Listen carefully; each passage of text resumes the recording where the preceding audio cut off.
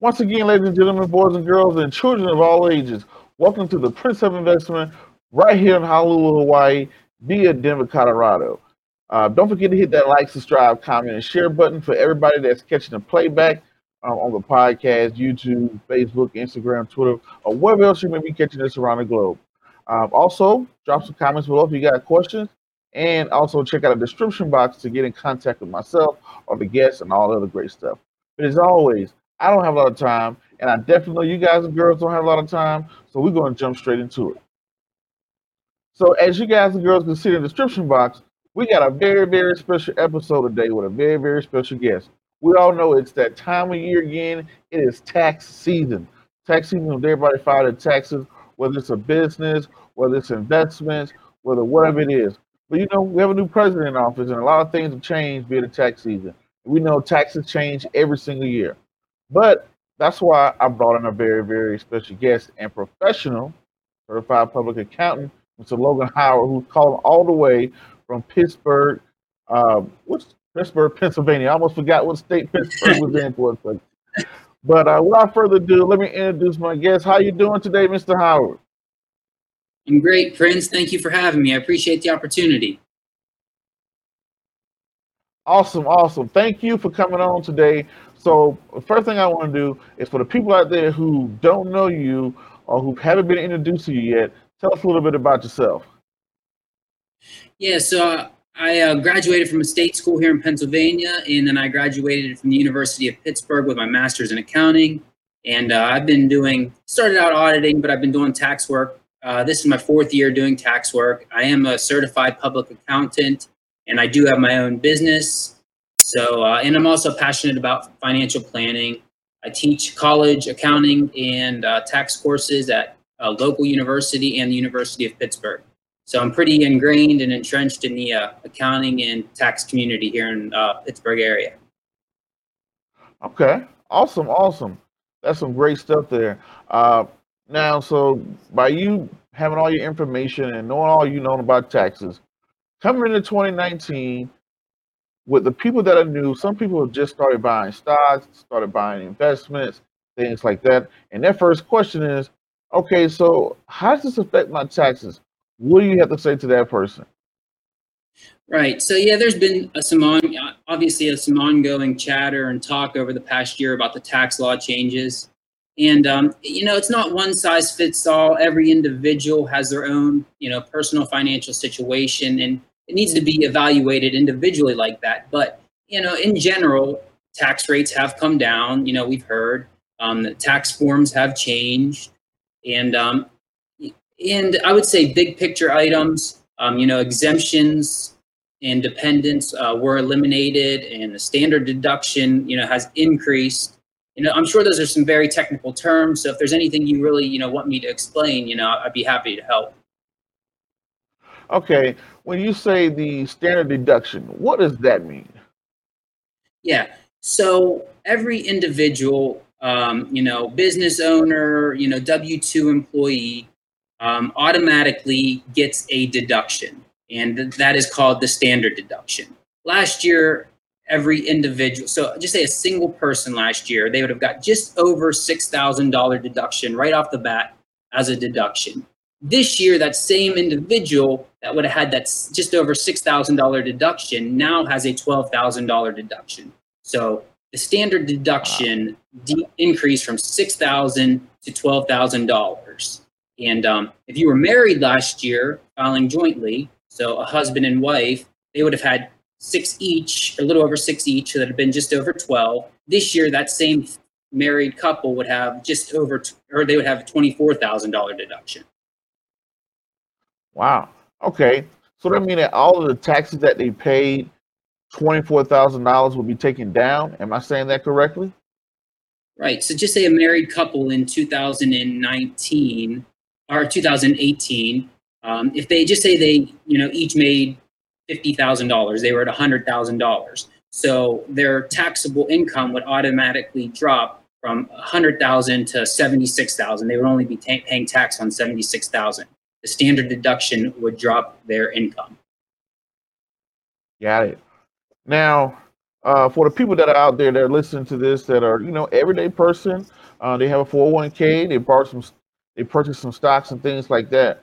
What are some tricks or what are some ways to limit their tax exposure, aka pay less taxes? Right. So I would say right off the bat, if you're an employee working for an employer, then you have access to a retirement plan, a 401k or a 403b if you're a government or a nonprofit worker. So I would encourage, employees to contribute the maximum amount or try to contribute as much as they possibly could to limit their taxes. That would definitely, that's, pre-tax, that would drop their taxable income.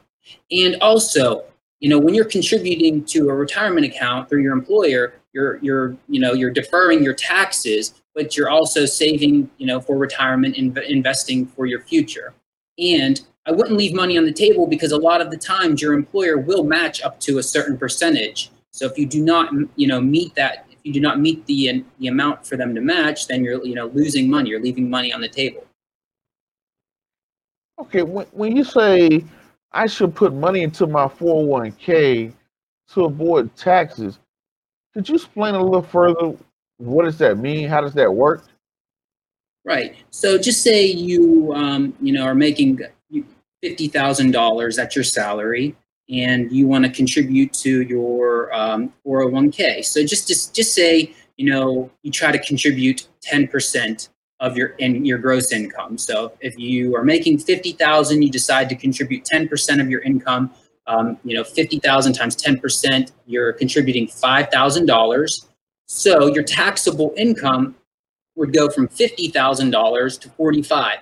So you avoid paying tax on that $5,000 that you contributed. Awesome, awesome. Okay, so now you're explaining what we all know as traditional and a Roth. Out of traditional and a Roth, tax purposes, which one are you leaning towards, or which one you'd probably recommend for who? Right. I get this question often, and I am self-employed, so, I face this question as well. And I'll tell you what I do personally and what I personally recommend. Hmm. I have one of each. I have a traditional IRA and a Roth IRA. And just to explain from a tax perspective the difference, a traditional IRA, you get a tax deduction now for the amount that you contribute, and that grows tax deferred until retirement. And then you have to, and then in retirement, you pay income tax when you withdraw that money. So a traditional, you get a tax deduction now, and then you pay tax when you withdraw at retirement. And you have to keep the money in there until age 59 and a half. And that's the earliest you can take it, but then you automatically have to start taking withdrawals at age 70 and a half. And then on the other hand, you have a Roth IRA, and a Roth IRA, you do not get a tax deduction now. The money that you contribute grows over time, the money invested, and then when you retire, then you can withdraw that money tax-free. So essentially, you pay tax now, but you'll have tax-free income during retirement. Also, one thing that people do not know about the Roth IRA is you can withdraw your contributions tax-free, but if you try to withdraw money before retirement from a traditional IRA, you will be hit with a penalty.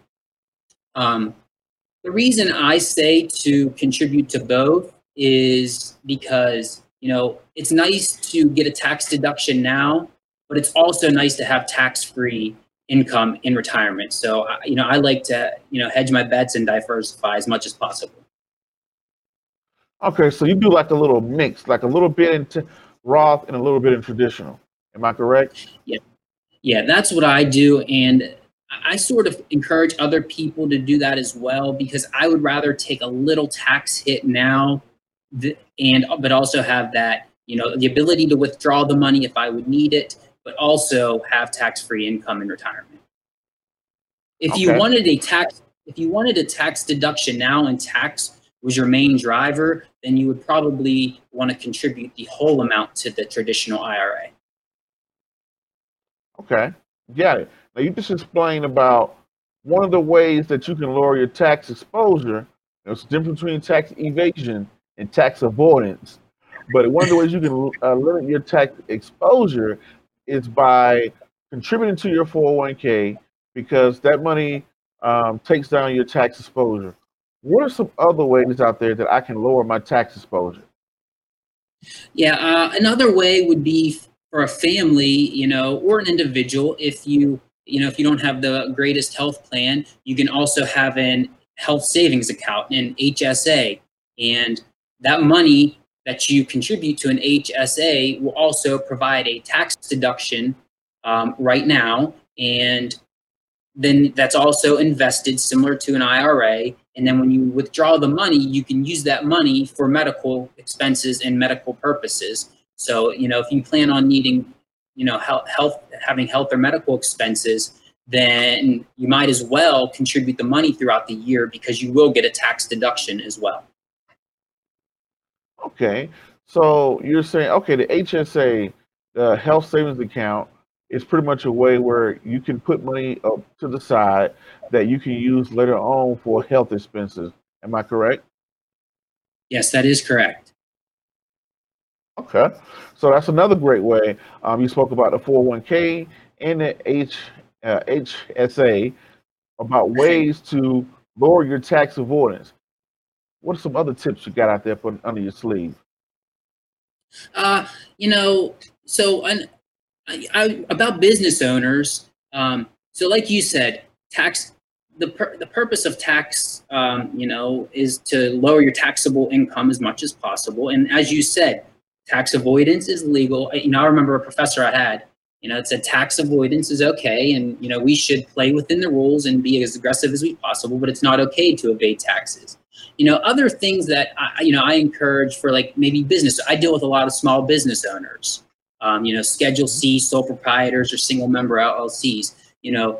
The legitimate tax deductions for them would be, I always tell my clients and myself, try to look for ways to maybe turn your personal expenses into business. So your cell phone is a normal expense that small business owners would have. So, then obviously you can get a tax deduction for your cell phone and all of the business miles that you drive. And business owners can also get tax deductions for their, if they're self-employed, their self-employed health insurance and a home office.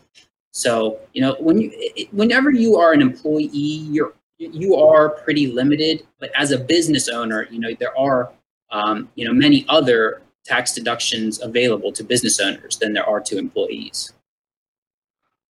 Okay. Now you just explained about being a about tax avoidance via being a business owner. So would that be something that you would advise people to, like, hey, if you are an employee and you're at home, starting a business is a way to help you lower your taxable income? Yeah. First of all, without even talking about tax, just from like a personal finance perspective, I think we should strive to have multiple streams of income. Let's create as many streams of income as we have. So if you are a W-2 employee, great, but that doesn't mean you shouldn't be, have some kind of savings account and earn interest on your money, and also invest in stocks and receive dividends. And similar to that, then I think, having a side business, or as they're calling them now, side hustles, I think that's great. It's great to have another source of income, but then there is also, it does open the potential to maybe some other tax deductions that you may not be able to receive as an employee. Okay. Now, when it comes down to someone sitting down with a CPA like yourself, how are you guys paid as far as, let's say, hey, I'm a small business owner or I'm a regular person, instead of going to the traditional HR block or going to the traditional Jackson, I can't even think of the name of it, but the other Hewitt. tax places, Jackson Hewitt, exactly. Yeah. Instead of going to them, what are the advantages of going to a CPA like yourself? Yeah. So, if I'll start on the other end. So if you are going to some chain or franchise or just some local shop, they may have some experience, but in general, they, a CPA has to have education, There's an education requirement of being a CPA. You have to take 4 strenuous exams to become a CPA. So you also have to have work experience, work under a CPA. And then there is also a continuing education credit, so 80 hours every 2 years. So when you go to a CPA, you know that they have experience, you know that they're educated, and you know that they have to continuously keep up with the rules and laws. Whenever you go to a franchise, pretty much anybody could get a job there. I'm not trying to knock them, because I'm sure there are people that work there that have experience, maybe more experience than me. But I think the stress test for a CPA, it brings credibility to your tax profession. Awesome. I would definitely agree. Now, CPAs is it a fee up front, or do you take a portion of the tax returns? What is the fee structure for hiring a CPA? Right. So that, as you said, a fee up front, I think a lot of the franchises, they get paid from the refund. So I think a lot of people that are looking for a quick refund or just to have it done fast, they may go that route. Some CPAs will have a monthly retainer. For me personally, I just like charging a flat fee. Okay, so I'll charge so much for your tax return, and that's how much it'll be. And with that, I also, I give out a lot of free advice throughout the year. I try to be fair and reasonable. It is business. I have to run a profitable business, but I try to help people, and I want to be fair and reasonable for all parties involved. So I go by a flat fee model. Some CPAs probably charge a monthly fee in order for the client to have access to them. But I try to be open, honest, and transparent with my pricing. Honest. Okay. I like that. Now, let's switch gears here for a second, where we were speaking about the new tax laws. What are some things, like you've seen all this craze about people saying, oh, this changed the tax law. Trump did this, the president did this new tax law. What are the disadvantages that are coming down, or is that just some rumor mill going around? Yeah, so I've heard stories that refunds are less, and I actually just recently read one today. I saw an article. It said refunds are now more than last year. I think there has just been a lot of hype, way too much hype, and so far in my experience, this is my second year of having my own business and having repeat clients. The repeat clients so far, most of them are in a very similar spot. I do not think the tax law changes are going to, be as big as they were talking about, the government was talking about, or other, commentators were talking about. So I think people are going to end up very close to where they were. Now, like I said, it has to be evaluated on an individual basis, because I'm sure that there will be people that see, big differences in both directions. But I think the vast majority of Americans that file tax returns are going to be in a very similar spot, just based on my experience so far this tax season. Okay, because I haven't seen anybody, some people went crazy about things like that. Now, it's some people out there saying, hey, I started investing into stocks. I'm earning dividends. My dividends are being reinvested. How is this going to affect my tax exposure? Is this going to, with these dividends I'm earning, I'm looking good, I own McDonald's stock. How's this going to affect my my tax exposure?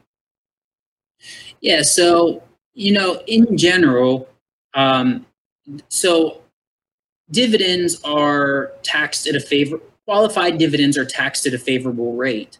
So when you receive dividends or capital gains from investments, maybe from a mutual fund or a stock, those are taxed at capital gains tax rates. And capital gains tax rates can be taxed at 0%, 15%, or 20%. So you could be earning dividends on a yearly basis and keep paying 0% tax rate on those dividends, depending which income tax bracket that you fall into.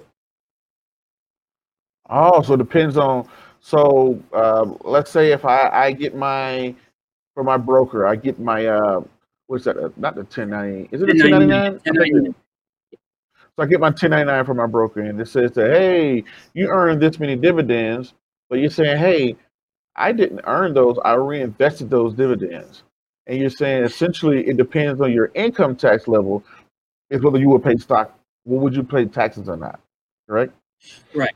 Right. So, when you so yes, from an investment perspective, I encourage reinvesting dividends because that's pretty much the compound interest effect. And when you reinvest dividends, your investments will eventually grow exponentially. But from a tax perspective, when you reinvest dividends, you will pay.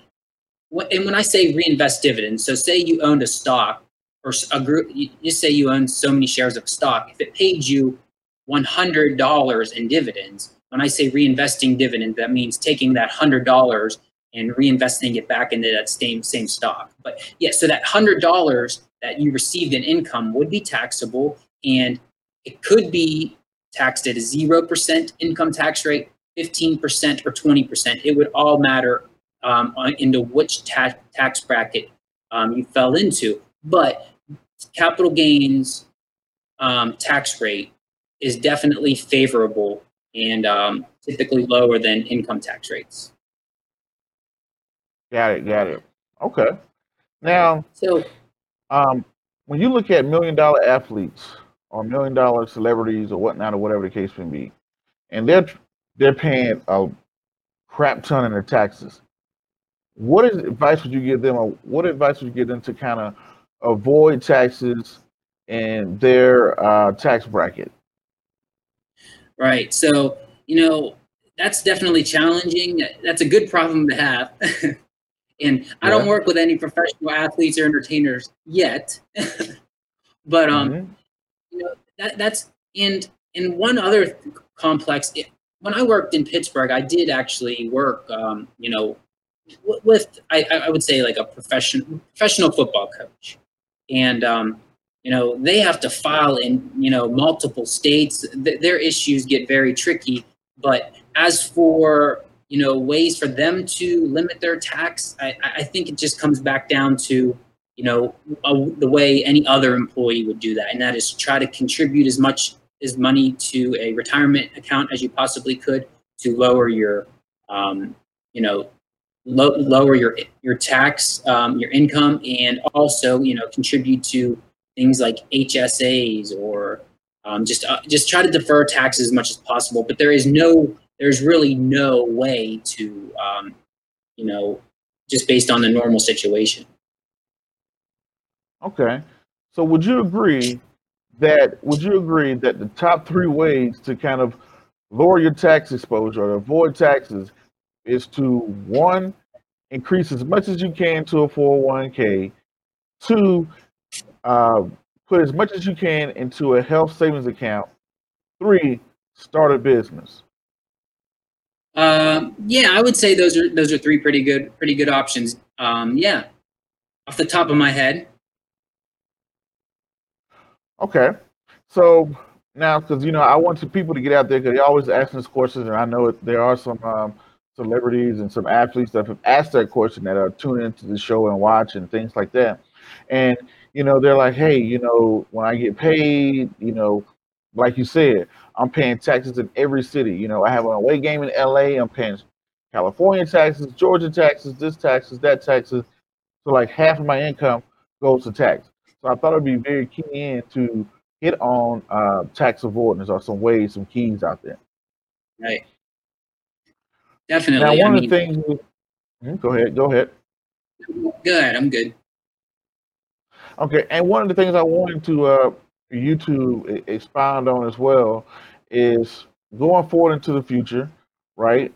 Would you recommend someone, for their kids, for their children? What are some tax advantages or tax ways when you start to think about children, if there are any out there? Right. So, one thing that you could start to think about is gifting money away. It depends because it depends how much, how many assets an individual has. If they're going to be, dealing with the estate tax one day, and some states have, inheritance tax like Pennsylvania does.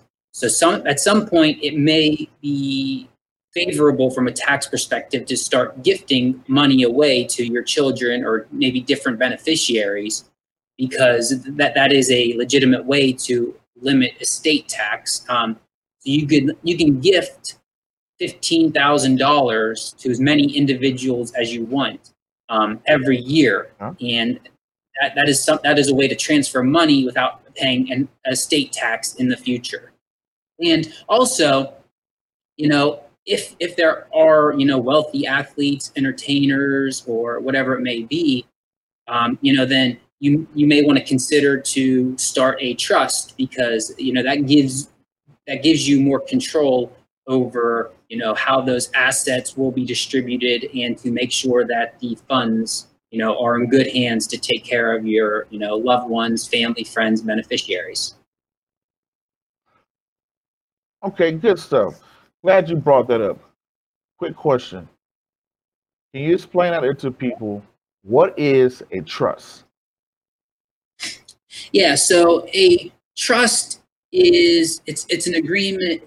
It's a legal agreement where you pretty much are shifting monies to a fiduciary, whether that's a bank or some other company. So you're shifting money there, and that company is holding your assets, and somebody that works for that company or somebody that you name acts as a fiduciary, and that they are making sure that the trust agreement is being carried out as you wished. So there are different types of trusts, but in general, you're shifting money to a trust, and a third party, is watching over those assets and making sure that those assets and the income is being handled in the way that you wanted and you requested through a legal agreement. What are the benefits of a trust? Why even waste my time shifting my money to a fiduciary? What are the benefits of a trust? Yeah, so you can potentially avoid taxes, gifting so much money away every year. So there is a benefit from a tax perspective, but then also it's to make sure that if a person died with assets, you may not have exact control over those assets. So whenever you have that legal agreement, then you are ensuring that those assets and that income is being distributed as you wish. And my mind went blank here. There was also, because when you shift those assets to a trust, those assets do not have to go through a will. They avoid probate. So it's a more secretive process to transfer assets. It's not open to the public. It's more private. Got it. Because I always hear people say, trust fund, baby, and this is a trust fund, and blah, blah, blah, blah. Like, why do I want to set up a trust fund? What are the benefits? So thank you for sharing that. You're welcome. I'm no legal expert, and I'm no trust expert either, but I have enough knowledge to be dangerous, I guess. That's all we need sometimes these days. But I did want you to share that, to put that out there. Now, for people that sit back here and heard you this entire episode, and they want to know more about you, they want to follow you, how to get in contact with you, what do you have to put out there for them? Yeah, so I'm a business owner, I'm a CPA, and I specialize in tax, so this is my busy time of the year, but I also enjoy personal finance and financial planning. I enjoy just helping people with all of their finances. I want to be here and act as a financial resource. Also, I do have a nonprofit, and it's called Project Financial Freedom. And I go into high schools in the local community, and I teach, personal finance to, high school students and even adults sometimes. I started writing a little bit for a personal financial company out of New York City. And other than that, you can find me on social media. I have a business page on Facebook. I have a website. I'm on Facebook, LinkedIn, Instagram, wherever. Just search for Logan D Howard CPA, and happy to connect with anybody and help any way I possibly can. Okay.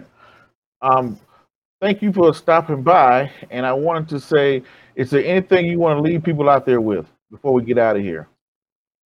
Yeah, so I always say create multiple streams of income, learn the difference between a want and a need. You know, I always hear people saying, I need this, I need that. No, do you need that or do you want that? You know, so, and live below your means, because if you do those and simplify your finances, try to keep things as simple as possible. If you do that and you're disciplined and, you know, and learn as much as you possibly can about your finances now, you're going to have a good future. All right, Mr. Howard, thank you definitely for stopping by, and we'll be in contact. And for everybody that's out there, once again, this is the Prince of Investment coming to you live all the way from the beautiful state of Honolulu, Hawaii, via Denver, Colorado. Until the next video, podcast, cartoon, or whatever else you see me do crazy around the globe, peace, be safe, I'm out, and thank you.